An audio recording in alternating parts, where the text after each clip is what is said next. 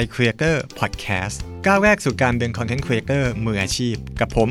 เอ็มขจรเจือไงพานิชหรือแอคคาโจชิ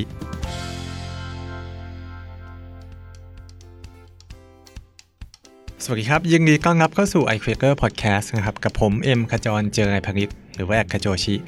วันนี้ก็อยากจะพูดคุยเกี่ยวกับอัลกอริทึมนะครับของโซเชียลมีเดียที่กำลังเป็นที่พูดถึงนะครับมากที่สุดตัวหนึ่งในช่วงนี้ก็คือ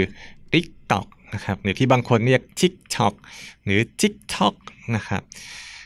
TikTok เนี่ยผมได้ลองไปทำคอนเทนต์อยู่ประมาณ2-3 เดือนที่ผ่านมานะครับแล้วก็พยายามทำความเข้าใจกับระบบอัลกอริทึมหรือวิธีการคิดต่างๆรวมถึงก็มีโอกาสได้ลองรีเสิร์ชหาข้อมูลแล้วก็พูดคุยกับคนในวงการรวมถึง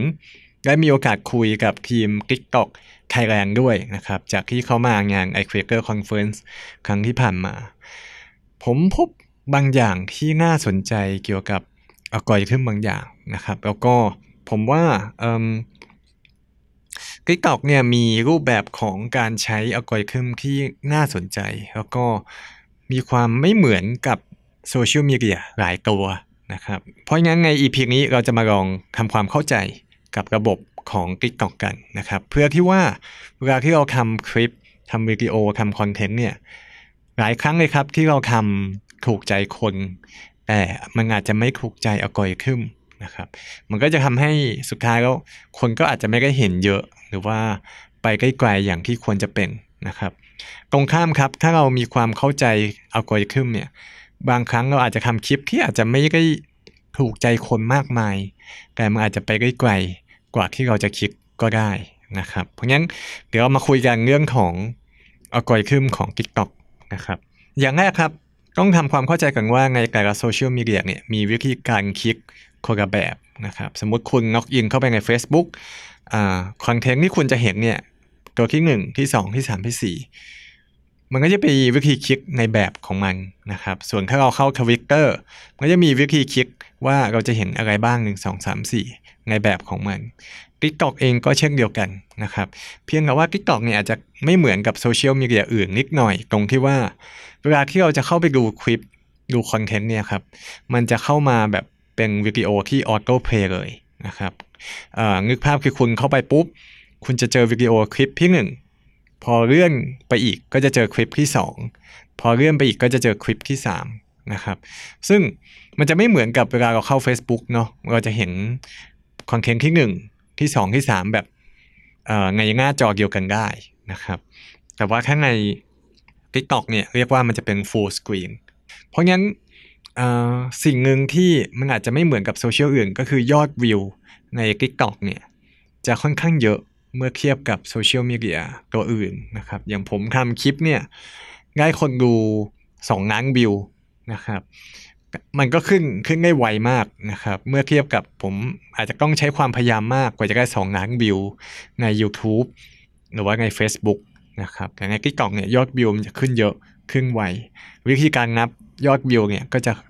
ค่อนข้างไวนะครับทีนี้ถ้าเรามาดูเรื่องของอัลกอริทึมในการคิดว่ามีตัวไหนบ้างที่จะส่งมาถึงเรานะครับ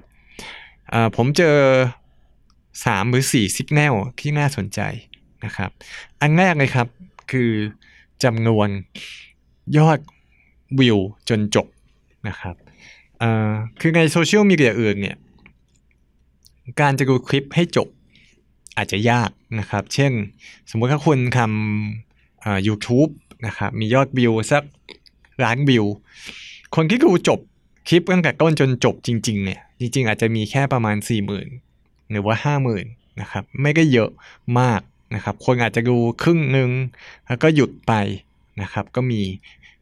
แต่ว่าถ้าดูใน TikTok เนี่ยคนที่เนื่องจากว่าเป็นโซเชียลมีเดียที่มีคลิปสั้นนะครับคลิปนึงเนี่ยอาจจะดูแค่นาทีเดียว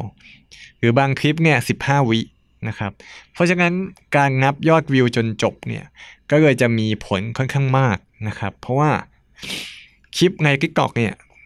ในเมื่อมันสั้นนะครับเขาก็หวังว่าคนควรจะดูจนจบเพราะงั้นถ้าคุณทำคลิปที่คนดูไม่จบยอดวิวก็อาจจะไปได้ไม่ไกล นะครับเพราะว่าโซเชียลมีเดียก็อาจจะ TikTok เองอาจจะไม่ได้ส่งไปให้คนเยอะมากนักนะครับเพราะฉะนั้นการดูจนจบเนี่ยมีความสำคัญมากๆถ้าคุณดูคลิปใน TikTok คุณก็จะเห็นว่าหลายคนเนี่ยจะมีการพูดแล้วก็มีการพยายามชักจูงนะครับให้คนดูจนจบหรือว่าให้คนได้เห็นอะไรที่มันเป็นเซกชันเป็นช่วงไปจนถึงช่วงจบนะครับอันนี้คืออย่างแรกนะครับการที่คนดูจบหรือเปล่านะครับในคลิปคุณอย่างที่สองครับอันนี้แปลกกว่าโซเชียลอื่นก็คือการดูซ้ำกี่รอบนะครับคือโซเชียลอื่นเนี่ยบางครั้งเราดูคลิปจนจบปุ๊บก็โอกาสน้อยมากเลยครับที่เราจะกลับไปดูรอบที่2รอบที่3รอบที่4นะครับแล้วพอเป็น TikTok เนี่ยคนดูคลิปเนื่องจากเป็นคลิปสั้นๆใช่ไหมครับบางคลิปแค่15วิการดูซ้ำรอบ2รอบ3รอบ4บางทีมันจะกลับมาใหม่นะครับเช่นคุณดูคลิปสนุกตลกของ BNK48 นะครับใน TikTok บางทีคุณอยากจะดูซ้ำรู้สึกว่าสนุกจังเลยอยากดูอีกครั้งหนึ่งหรือบางทีดูคลิปที่มันตลกมากเลยครับบางทีคุณก็อยากจะกลับไปดูรอบที่2รอบที่3รอบที่4นะครับเพราะฉะนั้นคลิปที่มีคนดูซ้ำเยอะๆนะครับจะไปได้ไกลมากใน TikTok นะครับเช่นเดียวกันคลิปที่ดูครั้งเดียวจบแล้วก็ไม่จำเป็นต้องดูอีกนะครับอาจจะไปได้ไม่ไกลมากนักนะครับผมยกตัวอย่างเช่นผมเจอคลิปหนึ่งที่เล่าวิธีการเซตอัพบางอย่างบน iPhone นะครับสอนวิธีใช้ iPhone แต่ว่ามันมีสเต็ปค่อนข้างเยอะนะครับ1 2 3 4 5 6 7กว่าจะดูจบซึ่งหลายคนดูก็ชอบดูรอบแรกก็ชอบจังเลยนะครับอยากทำบ้างเขาก็จะดูรอบที่2แล้วก็ follow ทีละสเต็ป1 2 3 4ไปนะครับอันเนี้ยคนก็จะกลับมาดูซ้ำรอบที่2รอบที่3หรือว่าคลิปเพลงนะครับของคุณหยาดพิรุณที่ร้องว่าเริ่มไหมนะครับ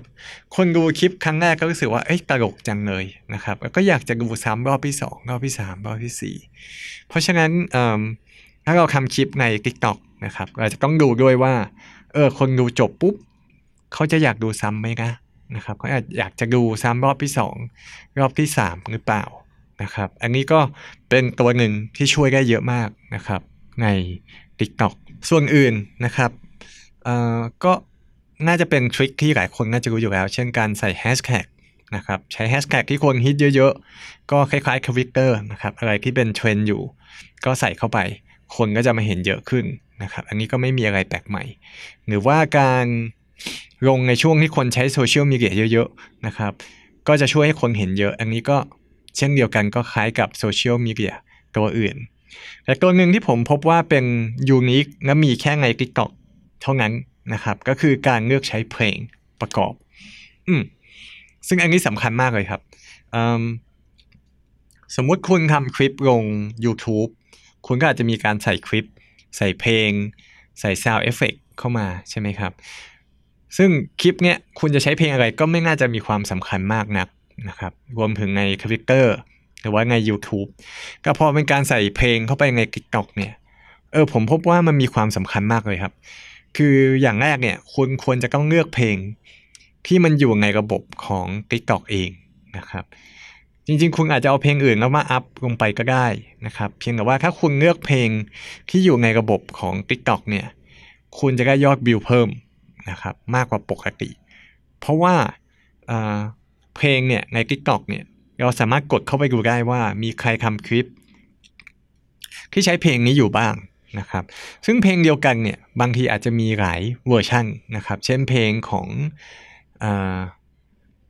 Blackpink นะครับก็อาจจะมีการตัดเวอร์ชันที่เป็นช่วงแรกหรือคลิปที่เป็นช่วงฮุก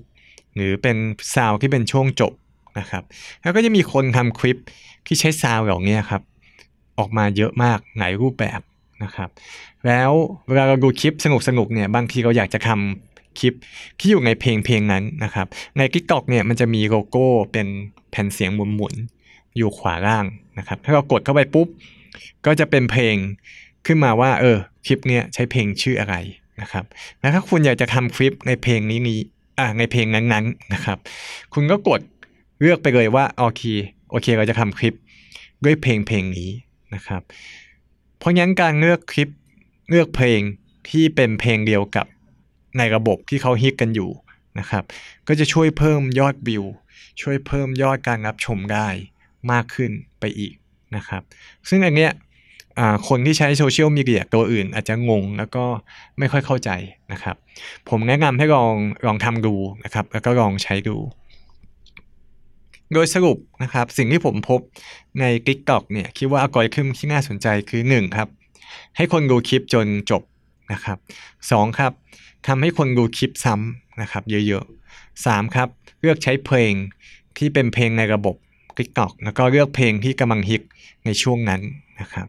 ส่วนอื่นครับก็เป็นแท็กติกที่ใช้ทั่วไปเช่นใช้แฮชแท็กที่เป็นเทรนด์อยู่นะครับเลือกโพสต์ในช่วงที่มีคนใช้เยอะๆนะครับรวมถึงทำคลิปให้สนุกให้กระชับให้สั้นแล้วก็ทำคลิปให้มีเสน่ห์นะครับซึ่งอันเนี้ยก็น่าจะช่วยให้คลิปใน TikTok ของคุณเนี่ย